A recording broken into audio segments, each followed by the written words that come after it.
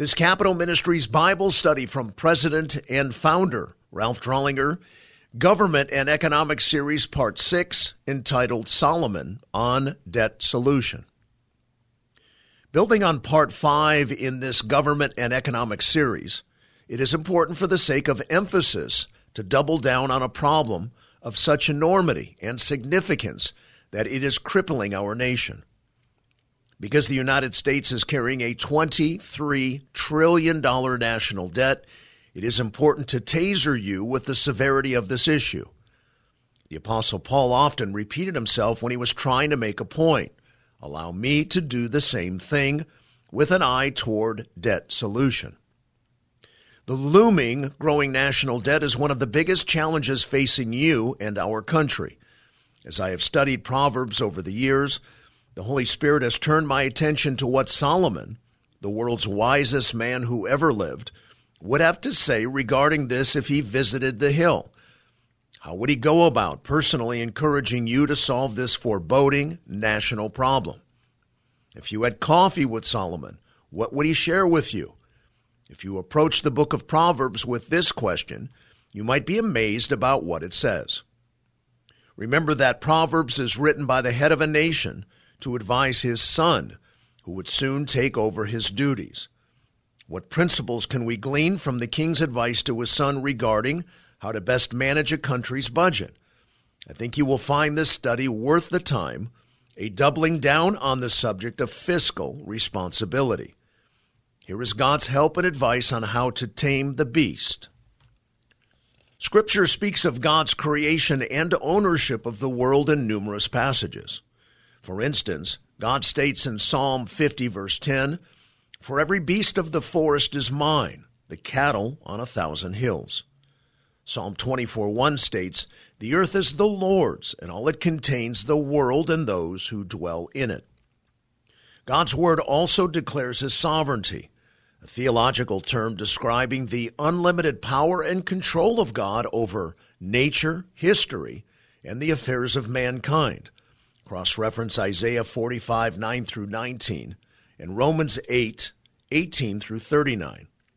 In truth, God ultimately owns and controls everything. Furthermore, the Bible states that God made you and me to be his stewards, to manage his creation for him. Cross-reference Genesis 1, 26 through 28. This is an awesome responsibility. Stewardship, as the word is used generally in the Bible, encompasses the idea of managing another person's property, finances, or household affairs. See Part 2 in the series for more on this concept. Mature stewards realize and are very sober to the fact that their time, talent, and treasure must ultimately be used to please the one who entrusted the responsibility to them. A close cousin to the biblical concept of being God's responsible steward is that fact that we are his ambassadors, states 2 Corinthians 5, verse 20. Biblically, then, you and I are the stewards of God's creation, of what God owns. For those who have trusted in Christ, an attitude of stewardship is a necessary requirement of obedience. Paul portrays this in 1 Corinthians 9:17, stating, "I have a stewardship entrusted to me." Earlier in the same epistle, he writes under the inspiration of the Holy Spirit. In chapter 4, verse 2, it reads, "In this case, moreover, it is required of stewards that one be found trustworthy." I hope you have come to the nation's capital with this motive and understanding. Do you clearly see yourself entrusted by God with a stewardship responsibility, not only in terms of your personal and familial life, but in terms of how you manage the state? All of the aforementioned stands in stark contrast to the personal motives of self-aggrandizement, which is the hyphenated word encompassing the meanings of self-advancement and personal enlargement. Unfortunately, too many have come to our capital with these wrong motives. They possess a "what's in it for me" mentality. Unfortunately for the nation, the self-identifying biblical principles of servanthood, stewardship, and ambassadorship are far from their character and motives. Such self-centered attitudes are the root of all fiscal problems. What follows are 8 guiding principles Solomon would advise you to implement in order to get out of debt. Having stated these foundational basics, how a public servant handles the money God has entrusted to him in a personal, familial, and national sense is critically important.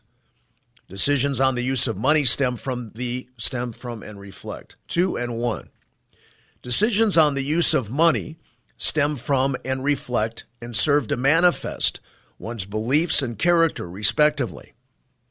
How then does God want you to handle the money he has entrusted to you? Balance the annual budget.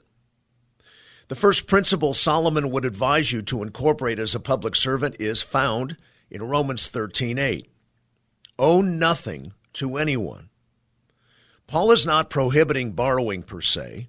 Notice he didn't say borrow from no one. This understanding of Romans 13:8 is buoyed by the fact that God does make allowance for borrowing in other passages, such as Matthew 5:42 and Luke 6:34. Furthermore, capitalism, as we have seen in previous studies, is scripturally based. And for capitalism to work, there must be good borrowing practices. Paul's prohibition on owing relates not to prohibiting responsible borrowing per se, but to borrow without the ability to fulfill one's financial obligations. Accordingly, to be a good steward, one must be wise and plan well to avoid overextension, be it personal or national. Another passage to add to Romans 13:8 is Proverbs 22, verse 7. Solomon says here that the borrower becomes the lender's slave. This passage, too, is often misinterpreted. It doesn't mean that borrowing is sinful. In fact, its instruction is aimed at lenders more than at borrowers. Context bears out that it is a warning against abusive lending practices. Informed by this passage, America has laws that prohibit lender abuse. Borrowers should not, and in America cannot lawfully be exploited. Solomon is saying to his son Rehoboam that without government oversight, lenders will often take unfair advantage of those to whom they lend. They will make borrowers their slaves if they do not watch out. Having presented the biblical caution pertaining to both parties in the act of borrowing per Romans 13:8 and Proverbs 22:7, it is appropriate to point out the obvious. History is replete with people and nations who became overly extended, and then when the unforeseen occurred, they had neither a sufficient buffer nor the means to acquire further credit, and financial ruin resulted. They were found characterized by what Paul called owing. Thomas Cook, Britain's oldest travel agency that filed bankruptcy in September of 2019, is a most recent example of this. And there are many examples of nations lending to other nations, and then, when the debt cannot be repaid, the lending nation becomes usurious in collecting, taking unfair advantage, resulting in various kinds of enslavement. When one's desired lifestyle requires more money than one's income provides, it is extremely unwise for an individual, a family, or a nation to borrow in order to maintain that lifestyle versus immediately cutting expenses to a level below income. It is bad stewardship and downright foolishness for an individual, family, or country to borrow in order to cover expenses that far exceed income, especially when that is necessary in order for the government to cover costs that God never intended for the government to commit to, like social programs. Those who borrow in this way not only disappoint God, who appointed them, but the voting populace who elected them. That is, if they are not the recipient of government handouts. The first biblical principle, then, is for public servants to balance the annual budget, lest they immediately or eventually end up owing and potentially enslaved in some form to another person or nation. Do not ever allow yourself or your nation to reach the degraded status of being someone who is in arrears by your misuse of credit. Historically, many divorces are attributable to debt, both in terms of borrower to bank, husband to wife, and leader to constituency. The first principle Solomon would share over coffee with you for eliminating a $23 trillion debt is to balance the budget. Public servants must first give attention to plugging the accumulating fiscal leakage. It must plug the dam for heaven's sake before any of the following biblical remedies can be enacted successfully. The solutions that follow will not do much good if expenditures remain out of control. Further incentivize workers and job creators. The next priority Solomon would share to reduce the debt would be to incentivize industry, especially small businesses, since they create most of the new jobs in America. This is of fundamental importance and priority to creating a much larger economy. We all know that for commerce to compete on a worldwide scale, a country must possess adequate raw materials, energy, capital, limited taxation, and less regulation, all at extremely low costs and levels, respectively. A nation must have lower costs than other nations in order to compete successfully. Those are foundational elements to creating value-added products and services in order to increase market share. And most importantly, all of the aforementioned economic qualities can only stem from public servants who possess the prerequisite biblical perspective of God commanding those he created in his image to subdue the earth. Genesis 1:28. Most essential and fundamental to incentivizing commerce in order to create a vastly larger economy, which serves to make the debt a lower percentage of the overall GDP, is the necessity of incentivizing the personal industriousness of the leaders and workers in and throughout commerce.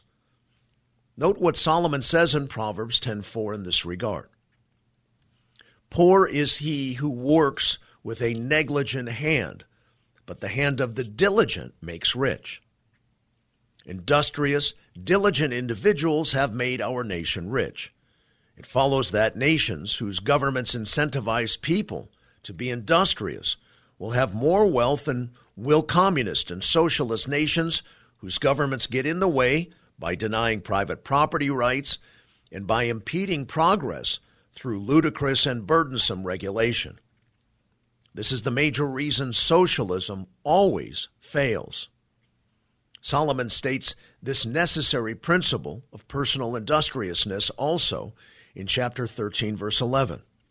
It reads, "Wealth obtained by fraud dwindles, but the one who gathers by labor increases it." Biblically, wealth is related to labor. The result of laboring hard by the sweat of one's brow, cross-reference Genesis 3:19, is wealth creation. Proverbs 28:19 reiterates this principle.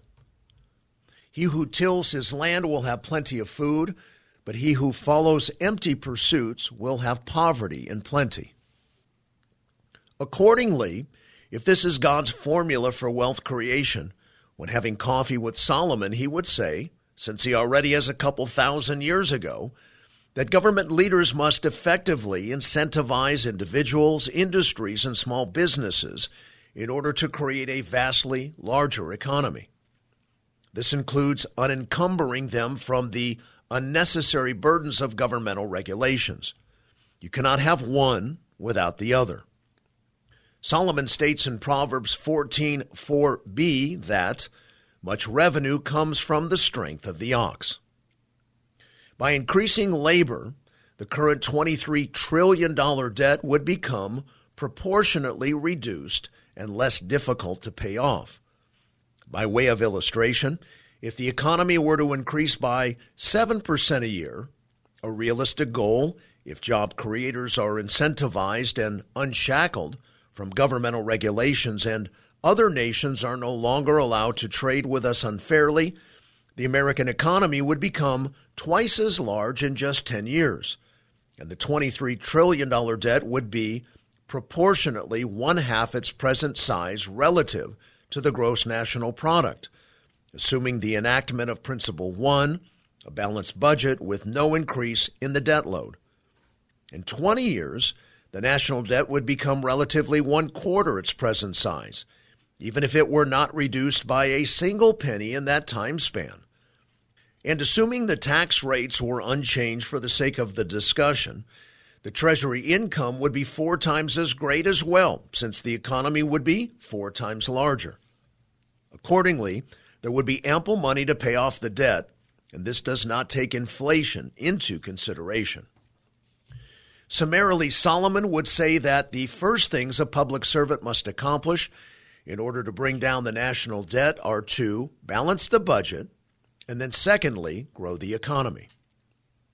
Incentivize population growth. The false religion of environmentalism wars against this idea, but radical environmentalists are wrong. God has provided the earth with plentiful resources until a second coming, wherein thereafter he will make a new heaven and a new earth. Add to that, only 5% of America's geographical landscape is populated at this time. To the contrary, both King David, Psalm 127:5, and God himself, Genesis 1:28, states the following timeless principles. Blessed is the man whose quiver is full of them. Be fruitful and multiply and fill the earth. A full quiver was commonly understood to mean 5 children. Make no mistake here. Scripture is pro-growth and pro-large family. Environmental religionists are dead wrong on this matter, and the demographic realities of their biblically uninformed beliefs will soon come to roost in the voter booth, in that Christians have had many kids and environmentalists very few. Now consider this based on that presage. Any debt is easier to pay back if there is a larger number of responsible cosigners. The equation is similar to the previous point. In this case, there is less per capita debt when the population is larger. It follows then that policymakers would be wise to incentivize the kinds of marriages of procreation-able couples who have the ability to biologically reproduce. In addition to incentivizing men marrying women and women marrying men, would not Solomon also advocate for much larger child tax credits relative to the same? These are not radical measures. These are biblically based measures. Such incentives are essential, Solomon would say, to getting the country out of its massive debt. Incentivize gaining knowledge. In Proverbs 24:4, Solomon speaks to the value of education and how gaining knowledge is directly connected to wealth creation. And by knowledge, the rooms are filled with all precious and pleasant riches. America's education system, with its world-renowned research universities, is a major component of its economic genius. The seedbed of innovation is the laboratory. It follows that wise public servants will even more so incentivize education. Accordingly, laws that enable vouchers and tax credits to fund tuition, to create competition and capitalization for existing and additional schools, make total sense. In the long run, these kinds of educational choice incentives create a smarter, more competitive, productive, and efficient workforce. It is smart public policy. Knowledge via education is a huge aspect of creating value-added products, a necessity to the stimulation and functioning of the 2 previous points as they relate to the objective of national debt reduction. Incentivize obedience to God. Obviously, the institution of government cannot cause an individual to be obedient to God in his heart, but it can incentivize the institution God has ordained to accomplish that, his church. Take note of the following Proverbs, chapter 8, 18 through 21, and what results from wisdom, wisdom here personified by Solomon, and obedience to God. Riches and honor are with me, enduring wealth and righteousness. My fruit is better than gold, even pure gold, and my yield better than choicest silver. I walk in the way of righteousness, in the midst of the paths of justice, to endow those who love me with wealth, that I may fill their treasuries. What a strong passage relative to this study. Solomon would look you in the eyes and quote that from memory to you over your second cup of coffee. This principle is often overlooked in secular books on wealth creation. But it is an absolutely essential point to ponder in relation to what this study is about. The blessings of God on individuals as well as their nation's treasuries stem from personal wisdom and godly character. It is not the pursuit of wealth that makes a nation great. It is the pursuit of wisdom. Wealth, then, is a byproduct, says Solomon. Do not miss this insight. Much of the Old Testament, and especially Psalm 1 and Joshua 1, also serve to indicate a definite connection between a people living in obedience to God's commands and receiving His blessings. In other words, when the individual's first action is to honor God, which includes good stewardship, a person is in a position to receive God's blessings. To increase your acumen in stewardship, ask yourself these questions when contemplating financial decisions. Is it wise? Is it unselfish? Is it responsible? These simple questions will help you make good, prudent financial decisions that will bless and prosper you both personally and in the affairs of the state. It is obedience to God, not riches, that needs to be the clear focus of a nation, which God determines to bless. Notice Proverbs 11:28, which reads, He who trusts in his riches will fall, but the righteous will flourish like the green leaf. Again, it is the consequences of righteousness that produce wealth, not the pursuit of wealth. This is the same idea proffered by Jesus in the Beatitudes. Notice Matthew 5:6 in this regard. Blessed are those who hunger and thirst for righteousness, for they shall be satisfied. Satisfaction in life is not gained by the pursuit of satisfaction. It too is the result of pursuing righteousness. Again, the highest objective of a nation must be righteousness, not wealth. At Proverbs 13:13 and 21, the one who despises the word will be in debt to it, but the one who fears the commandment will be rewarded.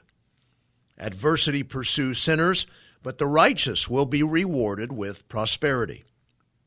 These four proverbs are akin to the better-known proverb 14:34 that says, Righteousness exalts a nation. America has been blessed because our nation has historically revered God's commandments. It follows that Solomon would advise public servants today to further incentivize religious institutions via tax-deductible giving and by other creative means in order to encourage them to evangelize, reconstitute, build, and maintain citizens of character. For sure, do not remove their tax-deductible status. To do so would damage a basic, historic, necessary engine in American society. Solomon attests in the aforementioned Proverbs that without character in the citizenry, a country will never prosper or get out of debt. And since the institution of government is not equipped to create the inner character of citizens, the church is causal and the government is reflective, government must therefore incentivize all not-for-profits for its own preservation and betterment. As if the aforementioned were not convincing enough, this critical need and perspective to incentivize obedience to God is further dimensioned and illuminated by Solomon in chapter 28, verse 2, which states, By the transgression of a land many are its princes, but by a man of understanding and knowledge, so it endures. This is a huge further insight. There is a definite cause and effect relationship between the overall transgressions or conversely, righteousness of a nation, 1434, and its leader or leaders that God chooses to give it. Keep in mind Psalm 75:7 states, "But God is the judge. He puts down one and exalts another." Cross-reference Acts chapter 17, verse 26. This is the nationally applied principle of sowing and reaping. Solomon says that when a nation as a whole, i.e. its culture, is set on transgressing God's ways, that nation will end up with a leader or often many divisive voices with ungodly ideas who is woefully and increasingly lacking in God's understanding and knowledge. Such is certainly the case in America today. Another plain and simple way of saying it is that a nation and its people get what they deserve. God sees to that. It follows then that public servants are wise to incentivize a nation's citizenry to be obedient to God. Make no mistake, a disobedient nation ends up with disobedient leaders that will make things worse rather than, in this case, solve its debt crisis. Legislate government savings. Proverbs 6, verses 6 through 8 is clear about the wisdom of preparing for the future and being a self-starter in that regard. Go to the ant, O sluggard, observe her ways and be wise, which, having no chief, officer, or ruler, prepares her food in the summer and gathers her provision in the harvest. Like a wise individual or family, a responsible government should save resources for the future. My favorite insight into the previous verse is that the ants save and invest habitually without someone having to tell them. Most of us are familiar with the principles of compounding. Those who have the discipline to save and invest benefit from compounding. Our money works for us versus having to work for our money. Those who are foolish spend more than they earn, are constantly over budget, and borrow and pay interest to someone else. They are always struggling to make ends meet. As blessed as the United States is in terms of income and wealth, we should possess huge savings to draw from on a rainy day rather than running huge deficits. How utterly foolish we have been as a nation in this regard. To illustrate the discipline of compounding, if Congress sets aside $100 billion a year and invested it with an average yield of 7%, in 40 years it would be worth $1.6 trillion. Think of what would happen to our national economy if we simply set aside that amount every year for the future. By saving a very small fraction of the Treasury's income every year for 20 years, in just 1 or 2 generations, taxes would be obsolete, all because as policymakers you took seriously Solomon's advice to observe the ant. In such a world, think about how much more disposable income individuals, families, and churches would possess to help the poor. Which of you will lead our nation into a great awakening in government funding? Setting money aside for the future is something that is practiced in God's other ordained institutions. Wise couples, families, businesses, and ministries endow themselves. Why not the government also? Only fools spend every dime and borrow to support beyond their means lifestyles. Wise people observe ants. Incentivize generosity. The following are passages that reveal God's compassionate heart to meet the needs of the poor and how he expects us to assist in that regard. Closely examine the context of the passages that follow.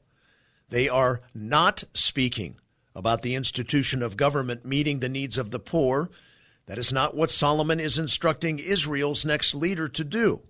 Rather, these passages are addressing the generosity God demands of and from individuals, and as that relates to this week's study, how such obedience leads to material blessing. It follows that when a nation is full of individuals, families, and churches who God is blessing, that the whole of the nation is blessed as well. Proverbs 22:9. He who is generous will be blessed, for he gives some of his food to the poor. Proverbs 28:27. He who gives to the poor will never want, but he who shuts his eyes will have many curses. Psalm 41, verse 1. How blessed is he who considers the helpless. The Lord will deliver him in a day of trouble. 1 John 3:17. But whoever has the world's goods and sees his brother in need and closes his heart against him, how does the love of God abide in him? In fact, nowhere in Scripture does God command that his institution of government meet the needs of the poor.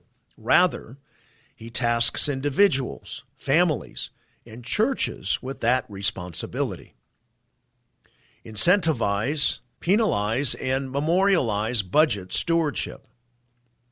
Since getting out of debt requires consistent planning and execution over periods of time that are generally longer than election cycles, I think Solomon would say during his third cup of coffee that self-imposed laws that incentivize a balanced budget and the creation of policies to the heightened degree of memorializing it with a constitutional amendment requiring a balanced budget are good things. Such memorialization would transcend terms in office. Notice what he tells the future leader of Israel in Proverbs 21, verse 5 in this regard. The plans of the diligent lead surely to advantage, but everyone who is hasty comes surely to poverty. I think this passage exegetically supports the point I just made. In fact, since this is such an important matter in our nation at this time, the keepers of the budget should tie their remuneration to the achievement of the aforementioned, both in an upside and downside sense.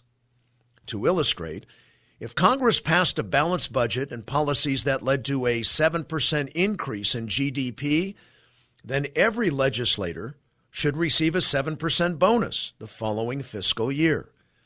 The reverse should be the case as well. Such would lead to better diligence in planning, policy enactment of the aforementioned, and subsequent national advantage. Our summary. All 8 of these Solomonic advisements are steeped and based in Scripture. When Solomon led Israel with this kind of wisdom, they were part of the reason Israel was in her glory days. Perhaps this is best summarized by the words of the Queen of Sheba when she visited Israel during Solomon's reign. Notice in 1 Kings 10, 6 through 9 in this regard. It's not as if you are having coffee with someone who doesn't know what he's talking about or lacks huge illustrations of what he preaches. Then she said to the king, "It was a true report which I heard in my own land about your words and your wisdom.